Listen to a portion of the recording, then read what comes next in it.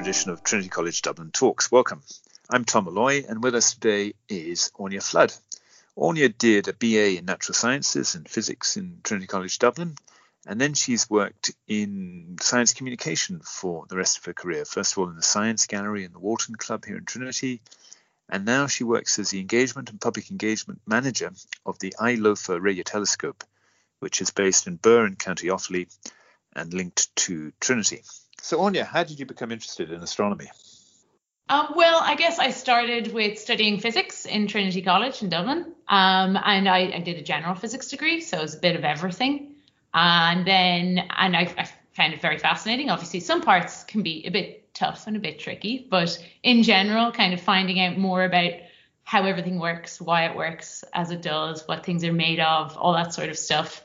Really, really fascinating. And then after my degree, I sort of honestly spent a while trying to decide what I wanted to do. And through taking time to figure all that out, I got into science communication, which people may not be familiar with, but it essentially means I talk about science.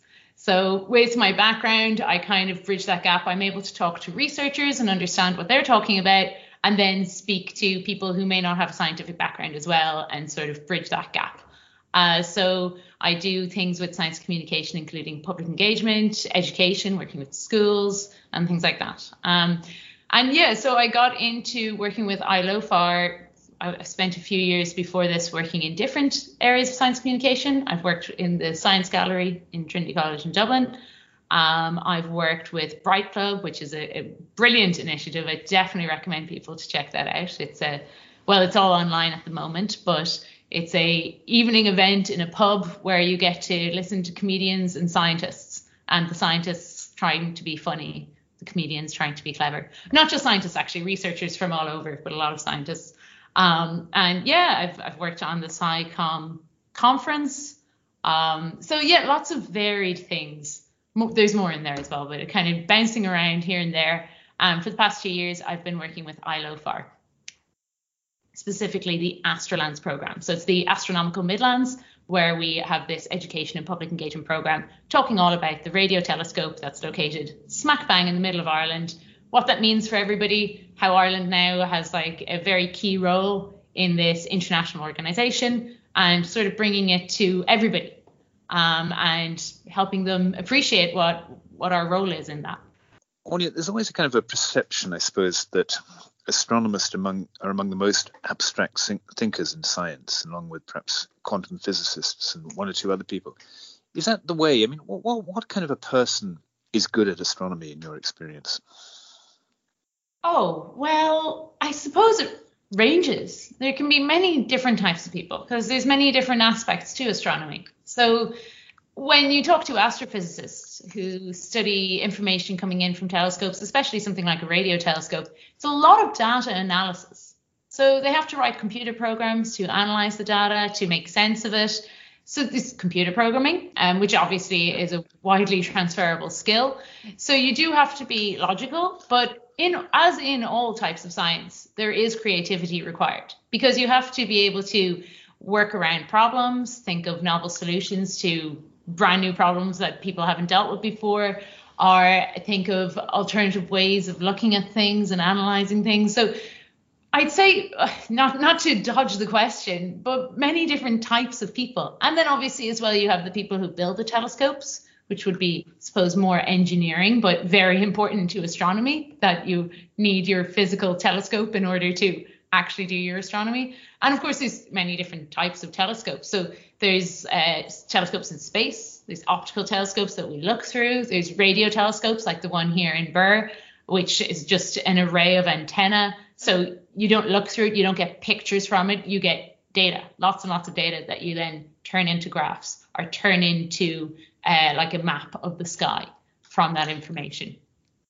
Birr is a useful starting point, isn't it, to think about astronomy, because I suppose there are historic reasons why Ireland's astronomical kind of headquarters is in Birr, and that's that an aristocrat from the 19th century built what was then the world's largest telescope, and since then he had a telescope that was the largest telescope for 30 or 40 years. And then it was 70 years, actually. 70 years, right. Telescope in the world for over 70 years, from the 1840s right up until 1917. The largest. But now the telescope there, which is not kind of how most people imagine telescopes. It's neither kind of a tubular thing pointed at the skies, nor is it one of those big kind of upturned saucers that you often see in films and programs. It's more like a load of solar panels, really, about the size of a football pitch. And I suppose the important thing is it's linked to around 40 or 50 other telescopes around Europe, isn't it? So it's a much more collaborative exercise these days, astronomy, than it used to be. Is that fair to say? Oh, 100%. So even if you compare nowadays, not just astronomy, but all types of space and space exploration and space science, if you compare that to, say, the 1960s with the space race, it was very much so one country versus another, both trying to be first. Whereas now, all things to do with space astronomy are huge international collaborations, which really is the best way to do it. We can achieve so much more together. Even looking at the International Space Station, which is this, spaceship that orbits the Earth that people live on, it is an international collaboration. People from many nationalities go there, and no one country would be able to have something to that magnitude. So we really are kind of codependent, but in a great way, because we get so much more out of it by working together. And when it comes to LOFAR, the radio telescope, like what we have in Birr, like you said, it's not what you would imagine a telescope to look like. It's not the one you look through. And even if you say, oh, it's a radio telescope, it's not even one of those really cool looking big radio dishes. You might be very disappointed when you see it first, but when you see what it can achieve, then it becomes very impressive. It's I like to say it looks like sticks and then these black plastic things that do look somewhat like solar panels, but they are all antennas. They're sort of like the radio antenna you might have on your car, but when we put a bunch of them all together, that's when it becomes really powerful. So instead of one solid dish, we've got lots of small antennae that are all linked up. Much more cost effective to build, and it can be much more effective at certain frequencies. And then, like you say, this links up with telescopes just like that, array all across Europe. And then because they're dotted across Europe, they can all link up as well in a similar way to the small antenna on the field all linking up. And we essentially get a big, what acts like one giant radio dish the size of Europe, which, first of all, would be pretty impossible to build, but no one country could do that by themselves. So that's why we link up with all these other countries around Europe. And what is this project looking for? Or is that kind of a stupid question? Is it that one just kind of goes out and goes forth and never a stupid question? Well, it could be. I mean, it might be that's not the approach that astronomers take. Or there's many different groups and different projects that are using LOFAR. And right. Some would be looking for specific things, and others, like you say, are kind of just looking and seeing what's there. So we have a lot of solar physicists that work on the telescope based here in Ireland. The main group that work on it are solar physicists. So they look at the sun.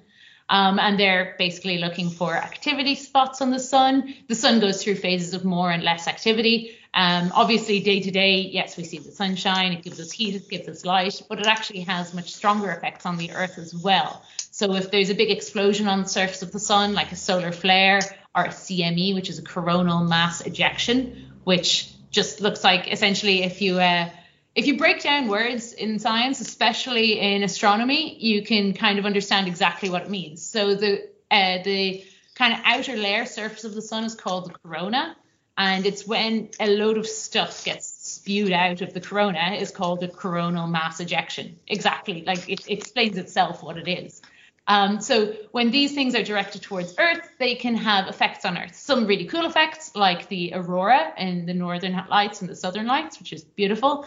But then also it can destruct electrical equipment if it's really strong solar storm. It can destruct satellites that we have in space, or obviously people on the International Space Station. They can be subjected to radiation. So it's important to study the sun, to learn about it, to understand what's happening, so as we can predict and prepare against these events.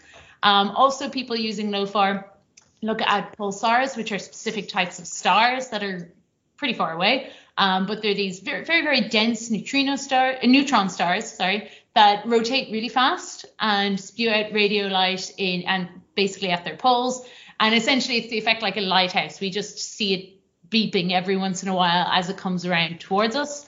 And they all have very specific signatures, so we can use them to sort of help tell what location of space we're looking at, or distances in space as well. They can be very effective. They were first discovered by an Irish woman from Armagh, Professor Dame Jocelyn Bell Burnell in Cambridge.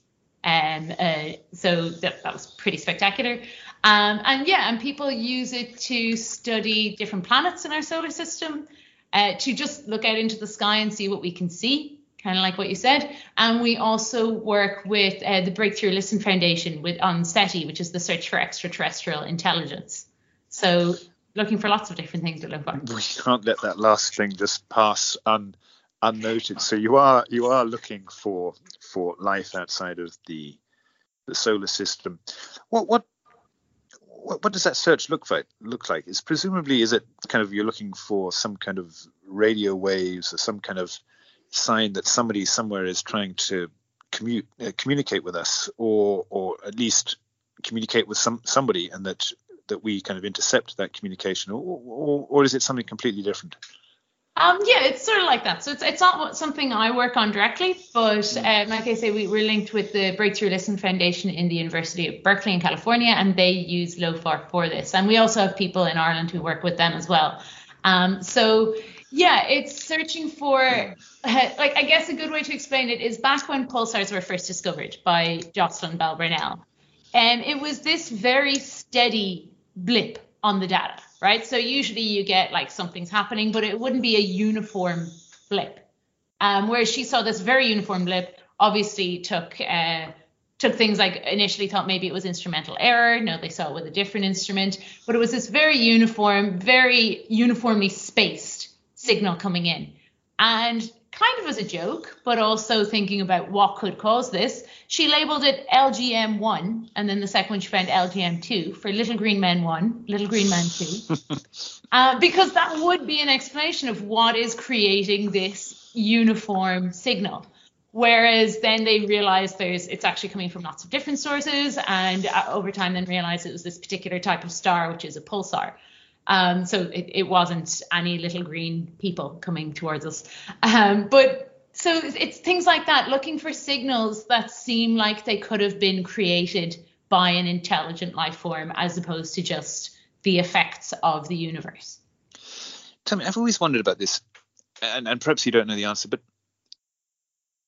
we send out messages into the solar system. So there's always a possibility that some kind of hostile alien might detect the planet Earth from our kind of various kind of emissions. Is there any kind of international agreement about this? About not drawing attention to us or drawing attention to us? Is it kind of assumed, as you often hear, that any alien life form that would be sophisticated enough to hear from us must be peaceful? Is there a convention on this? Communicating? The short answer is I'm not sure. Fair enough. The kind of international agreements of protecting Earth from something like that, as opposed to just from ourselves. But when talking about looking for extraterrestrial life, obviously people have a lot of different opinions and different kind of ways of looking at the probabilities and the possibilities.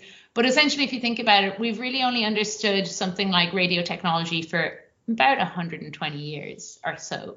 So and that's when we started essentially beaming out radio signals, TV signals, things like that, out into the ether. So they have, because they travel at the speed of light, they're a form of light, they have traveled, let's say 120 years for argument's sake, they have traveled 120 light years from us. In the grand scheme of looking at the universe, that's a tiny, tiny distance. So the aliens would have to be within that range to pick up our signal.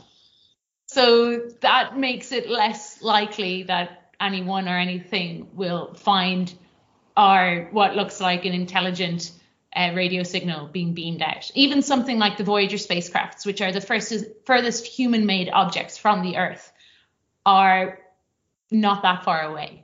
So they've exited our solar system, depending on where you define the line of the solar system. But they haven't passed by the Oort cloud at the very outer edges of our solar system. They were launched in the 70s. They're the furthest things from the Earth.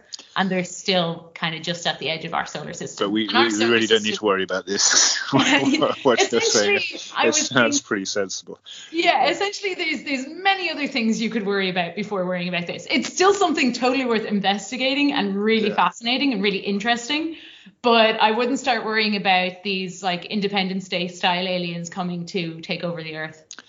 Okay, I'll sleep well tonight. Listen, you mentioned Armagh there when you were talking about Dame Jocelyn Bell, and Armagh is probably, along with Burr, the other place on this island that is kind of historically associated with astronomy. And indeed, there's a fantastic planetarium, and I used to be in a little astronomy club in school, and we all used to go up to Armagh every year, and it was great, and I loved it. And it's a great spot there, the Armagh Observatory and Planetarium. They've got both the historical observatory and the current observatory and the great planetarium site and everything. Beautiful. It's fantastic, isn't it? And it makes me kind of think that, there's a lot, one of the most important things in astronomy is kind of talking to children about it and talking to teenagers and youngsters. You do a lot of that. What kind of things are available to young people who are interested in astronomy? There's lots. So, I mean, we run a program from, so we're based in Burr in County Offaly, and we run a program for schools and young people, as well as other programs for adults and things as well. But talking about the schools, obviously at the moment everything is online, so that has pros and cons. Obviously it's not the same as being in a room and chatting with people, but it means that anybody can join from anywhere, which is a benefit. So we've been running Astro Camps last summer and over the Easter, and we'll be running them again this summer. And they're for a range of ages, from 10 all the way up to 16 and 18.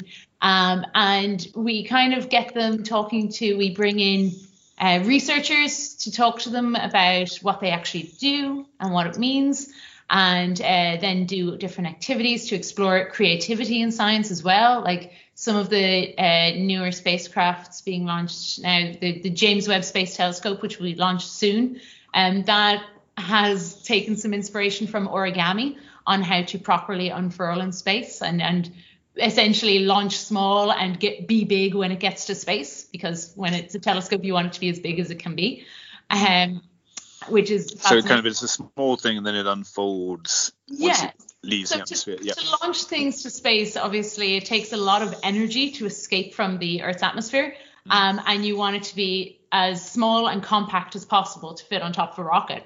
But then when you're making a telescope, you want it to be as big as possible so it can capture more light of different types. So the idea is that it'll launch as this nice, neat little rectangular kind of cylindrical thing. And then when it gets up there, it releases, it unfurls this whole heat shield, which blocks out the sun's light and heat. And then the actual telescope primary mirror itself also becomes bigger than it was when launched. And you can't really have it unfurling and getting caught or getting stuck and then being like, oh, we'll just go fix it because it's in space. So it has to be very reliably unfurling. So if students or the teachers want to kind of sign up for these courses, how can they find them on the internet? What should they Google to get to, the right place? Our website is lofar.ie. That's LOFAR.ie. So our summer Astro Camps will be up there shortly. We're just confirming the dates and people can book in for those. And then we run different events as well. So we often run evening events. Something along the line, well, actually Pint of Science is coming up next week, which we're part of. It's a whole international festival, and the Irish team now, with everything being online, we're making a national effort as opposed to just small local events. So we're involved with one evening of that. It's running from Monday to Wednesday, the 17th and 19th of May. Sorry, got mixed up what month we're in. So we've got somebody who works at LOFAR talking in that. And these are evening events, and in normal times they would be in a bar or something like that. But they're also perfectly accessible for kids, especially teenagers who have an interest in this. There won't be any jargon or assuming that you've studied these topics in university level or anything like that.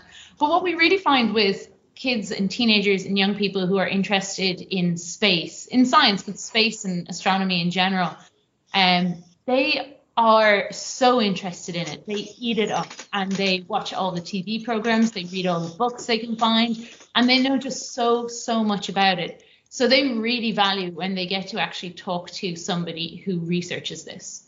Like we had people studying black holes talking to the group there over Easter, and the researchers were thrown by the questions that the kids had. Kids from 10 years of age talking to them about black holes, and they were stumped sometimes with the questions, which is great. Like, we don't know everything in science. That's why we're still investigating and doing research. We don't know everything in science. That's why we're still investigating. That kind of brings us neatly on to just the other topic I'd like to explore with you a little bit, which is science communication. And the need for science communication. It's a relatively kind of new area, it seems to me. And the problem, though, the mismatch, the inability of science to communicate with the public as a whole, or the inability of the public to understand scientific developments, depending on what way you want to kind of phrase it, has been going on for a long time. Obviously, C.P. Snow wrote a lot of novels about this and has discussed it back in the 1920s and 1930s, this great divide, and the reality perhaps that it's more or less unheard of not to know what Hamlet is, but many people don't know what the second law of thermodynamics is, and you could easily argue that the latter is at least as important as the former. What is preventing this kind of what's creating this gulf, do you think, between the public and the scientific community, and how can it best be bridged? Well, I think you've really hit on an important thing there. The fact, like when you reference Hamlet, very few people would say, I have no idea what you're talking about. Like, but never mind, you're just talking about what you're talking about, because it's a huge cultural thing. It's a main part of literature.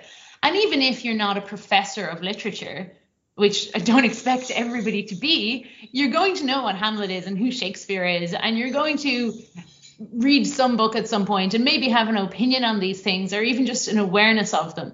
Whereas when it comes to science and maths, technology and engineering, all these kinds of subjects, people often say like, oh, I wouldn't know anything about that. That's too complicated. Never mind. I'm not going to talk about that. Leave that to the scientists. And maybe they even say like, oh, sure, it's okay. Let the kids play. Like, the science is for the kids. Let them play. Let them do some explosions. That sounds like fun. And then there's that sort of big gap between the kids and then people, and then people who actually work in science and researchers. And there's this whole gap of a huge portion of the population. Obviously, not everybody, but in general, you often hear people saying, oh, that's not for me. But what I think is really important is that science is cultural. It's a huge part of our culture, just like Hamlet or music or history. I'm not a history professor, but I'm still aware of history. And I would find a lot of it very interesting without being an expert in it. And that's important. That's part of our culture. Obviously, but there is a problem, isn't there? The problem is, if you and I disagree about the origins of the 30-year war, well, the stakes are pretty low. It doesn't really matter to either of us who's wrong and who's right. But if you and I disagree about the scientific response to the coronavirus, well, people might die. And that seems to me part of the problem, that the stakes are quite high. I'm confident to have views on many things, but I'm not going to go against an epidemiologist when it comes to COVID, because that knowledge has been hard won. So it's not a totally logical response, is it, to say, I'm going to leave this to the scientists? And after all, that is what the scientists say to us a lot of the time as well. Yeah, so it's a tricky one, but I suppose obviously, like you say, when it comes to the coronavirus and dealing with really big issues like that, you do need to really know what you're talking about. And I suppose recently we've noticed that a lot of people have, from reading and listening to the experts on the TV and the radio and newspapers, they feel they know a lot more about these things now, which is just great that you're sort of learning more, but it's important to also know your limits. And within the scientific community as well, just because somebody is a scientist, like somebody who's an astronomer, it doesn't mean they know the first thing about biology and how and epidemiology or something like that. So scientists aren't all one. Just because you're knowledgeable in something doesn't mean you're knowledgeable in all aspects of it. People have very specific interests and specialities. But I suppose apart from that, just for a moment, if I can kind of steer away from that slightly, I think it's really important to make people aware of science and how important it is in their everyday lives. Obviously, this becomes really relevant nowadays, but even apart from all that, science is something that we use every day. Technology, like your smartphone, you use it all the time. It's a huge part of our culture. And even just making people more culturally aware of science as a part of our culture, combining it with art and history and music and literature. And it's a huge part of our culture. And it's just important that we recognize this and that we're willing to participate in it, and be part of it and talk about it, even casually. Like, we run events in bars like Pint of Science and Astronomy on Tap. And it's really, we're not expecting everybody who turns up for those events to leave saying, that's it, I'm going to go study science now, I'm going to go back to college and I'm going to become a scientist. It's just having an interesting discussion about something that's relevant to us all. And you don't have to be an expert. It's just to sort of be part of that conversation and be part of it. Obviously, knowing your limits as well. And like I say, even scientists knowing their limits.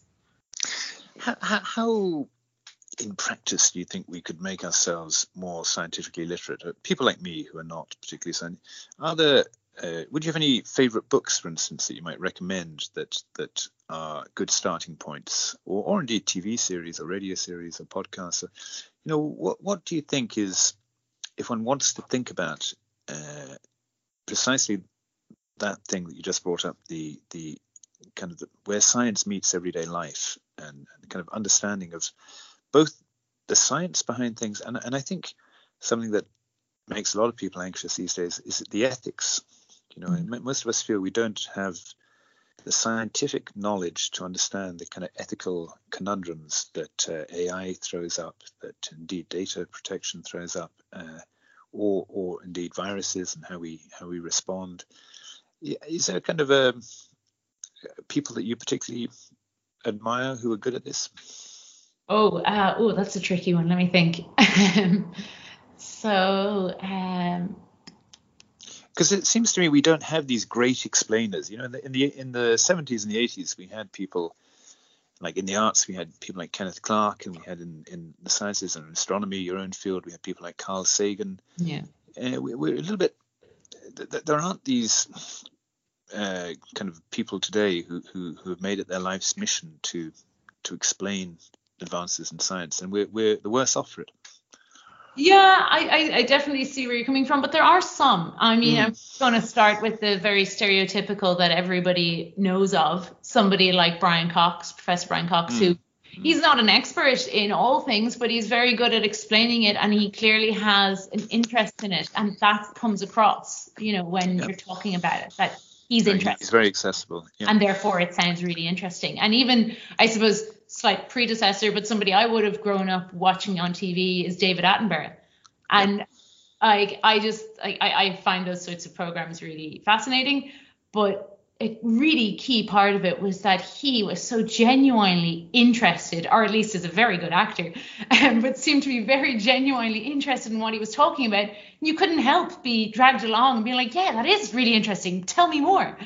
So that sort of passion really comes across in these cases. So, people like that to watch on TV. There are so many different TV programs. Like, I really enjoy watching sci-fi as well, which is, I think, a great door into science, because then you can start thinking, wait, is that possible? And okay, so this is the made up bit, fine. But then all these other things they're talking about are actually stuff that could be possible.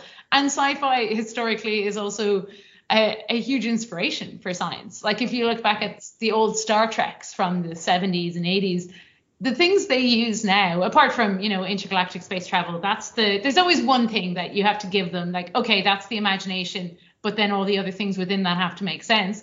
Like, they're walking around tapping on screens, like just little glass screens, and that's way out there, and that's completely ridiculous. And we have that now. We have tablets, we have smartphones, we have touch screens. So it's sort of inspiring and giving us something to work towards. People think, oh, there's this really cool thing that's impossible though. And it's like, wait, or is it possible? And then we learn more about science, and we develop that way. But all that science fiction, that was really all just a proxy for the Cold War, wasn't it? And that's a disappointing thing. Now the Cold War is over. We don't seem to have much a kind of interesting and accessible science fiction. It's all kind of just a rehash of kind of 60s, 70s stuff, like more and yet more Star Trek or yet more Star Wars. But I wonder, it's surprising to me that there isn't sci-fi around kind of climate change, for instance. The big issues of today are not really being looked at. And it's strange to me because science fiction would be the obvious way to depict the destruction that we fear and bring it home to people. Yeah, well, like there are some, I suppose, but they wouldn't be the main aspect of the sci-fi. So are things like what was it called, Sunshine or something like that sci-fi movie with Cillian Murphy from a few years ago. I think it was Sunshine. And basically the sun is about to die, and that is causing a whole load of climate change on Earth, which I realize is not what you're talking about. The sun dying is not going to happen for about 5 rather far off. Yeah. So it's not something that's going to cause effects to us here on Earth. It's the things we're doing to the Earth that are causing problems. So I suppose they're looking at it in a different way. And then something like Interstellar, that sort of touches on, there's this whole barren landscape, but again, it's not the main crux of the movie. And so basically the Earth isn't doing so well, so they're looking for somewhere else to have humanity exist. So it's I suppose they use it more as a plot device in this is why we're looking to the stars rather than actually solving the problem. There are some that deal with it quite well, the difficulties of terraforming another planet, like Mars is not, it's not something that you can just say, okay, great, we'll just go terraform a planet and then it happens. That's hard. That's really hard to do. So like maybe like this Earth that is ideal, maybe we should just try and fix that a bit. So yeah, I guess they're probably. What a thought! What a novel thought! Yeah. Listen, you've been, the last question really. You've been kind of studying this kind of whole area of science communication and thinking about it and trying to bridge the kind of miscommunication.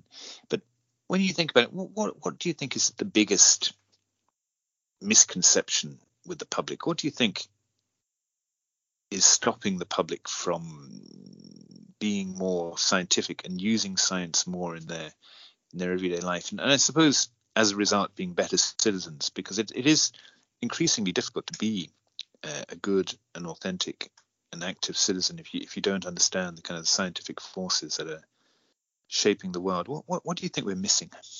Oh, put me on the spot now. I suppose one of the biggest misconceptions is probably that science is hard.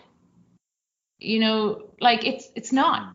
It's especially if you find it interesting. Yeah, it can be tricky, but I would find remembering all the dates of a specific historical event and all the details, I would find that difficult because they're not going to stick in my head if I don't have context for them. So I think it's somewhat to do with maybe the way people learned science and the way it was taught, and that is improving. It's not perfect. We're a long way from perfect. It's also maybe issues with the way the school system is run. Everything is towards the Leaving Cert to get the certain amount of points to do the college course you like, or you're interested in or you want to do. But a lot of that is memory and rote learning as opposed to really testing understanding and grasping certain subjects. So personally, people learn in different ways.